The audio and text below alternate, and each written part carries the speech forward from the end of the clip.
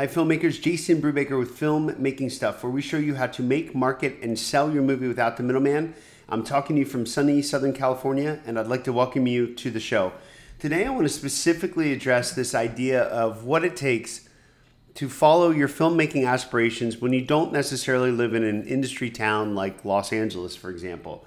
One of our Filmmaking Stuff readers wrote in, and that's kind of what prompted this conversation, a gentleman by the name of Alex, and he writes in, "Hey Jason, I know this is sort of an odd statement, but what can I do to get people to take my filmmaking a little bit more seriously? I live in a town where most people my age are interested in mechanics or engineering, so when I tell people about my need for a film crew, they all laugh it off. And because of this, making a film beyond just having a finished screenplay is a nightmare. Do you have any suggestions?" Yes, Alex, I happen to do have a few suggestions, and not just for you, but I'm sure there's quite a few other people listening to this podcast right now that are not in an industry town. And the cool perspective that I can offer you is I did not grow up in Los Angeles. I grew up in rural Pennsylvania. So I absolutely know the feeling that when you have an aspiration that's sort of outside the norm, people can, have a tendency to look at you like a space cadet from time to time. I totally get it. So let's talk about a few things that have changed, at least since my day. Number one, technology. Back in my day, you had to shoot on film. Things have changed quite dramatically. Now you have the ability to go to your local electronics store and you can grab a camera for a few $100s that produces cinematic results. And if that's not exciting enough, you also have distribution that's available from just about anywhere. And I'm not just talking uploading it to like Jimmy and Bob's video website that you've never heard of. You have the ability to get into people's living rooms. You can get on to Amazon. You can use aggregators to get into Google Play, to get into iTunes, to get into Fandango now, and et cetera, et cetera. And so because of these two huge changes, again, you no longer have to be in a major industry town to make, market, and distribute your own films. So that's super exciting. The problem is you're still in the small town and other people don't really see it the way you see it. And so here's what I'm going to suggest right off the bat. Number one, make some small projects that you can manage with a very close friend or two, and you can kind of talk them through what needs to happen. In my case, I have a buddy named James back in Pennsylvania, and he helped me out on my first few 16 millimeter film projects that we used to shoot. And what we would do is him and I would be the crew, right? We would kind of co-direct this thing and co-produce this thing. And then we just put all my friends that wanted to participate in this craziness. We got them in costumes and got them to act in the show. And, at the end of the day, it was really good fun and really good practice. And here's the thing.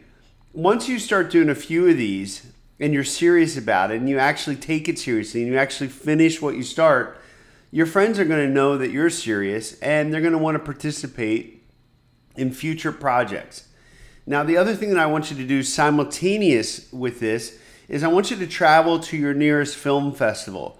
Now, that may mean that your nearest film festival is 30 miles away or 300 miles away, but I guarantee you have a film festival that's not too far away. There seems to be a film festival in just about every state these days, so I'm sure you can find a film festival. I want you to go there, and I want you to meet as many people as you possibly can. This is going to be good for networking. It's also, just importantly, it's going to be good for inspiration because you're going to meet other people that live not too far from you that are also into the same stuff. And these are going to be people that start to become your crew, people that you collaborate with on all future projects. And the other part about going to these film festivals is it's going to give you a goal, right? You're going to want to not just make these short films that I'm describing, but you're going to want to make them with such a quality and such craftsmanship that you're going to want to get them into film festivals. So when you look at it from that perspective, now you're making product, now you're getting your product out in the marketplace, and you're also meeting other people that you could potentially collaborate. And here's the thing, do this a few cycles. Now, we're not just talking about one weekend backyard indie that you put together, but put together like 2, 3, 5 of these this summer. Get them out there. And once you repeat this cycle over and over again, the funny thing about going to film festivals with more and more films is you're going to start to see a lot of familiar faces.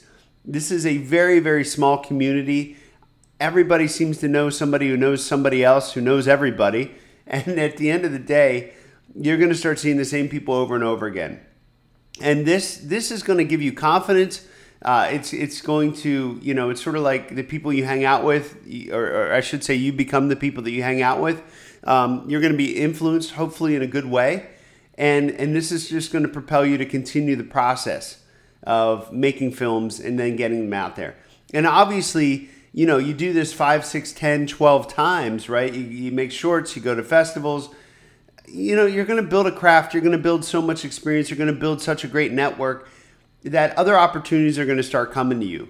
And it's hard, I think, for me to I guess my perspective is, the stuff that I've been able to do in the past few years, or the people I've been able to meet, is all really cool stuff. But it happened organically. It happened with small steps over time. And you're just going to have faith that if you just continue on this path with these small steps, with these small projects, it's going to lead to bigger and bigger opportunities.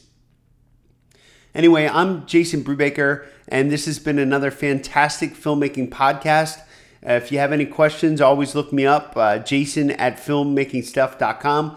And if you want to get on this mailing list that I keep talking about, head on over to freefilmmakingbook.com. And once again, freefilmmakingbook.com. As always, take action and make your movie now.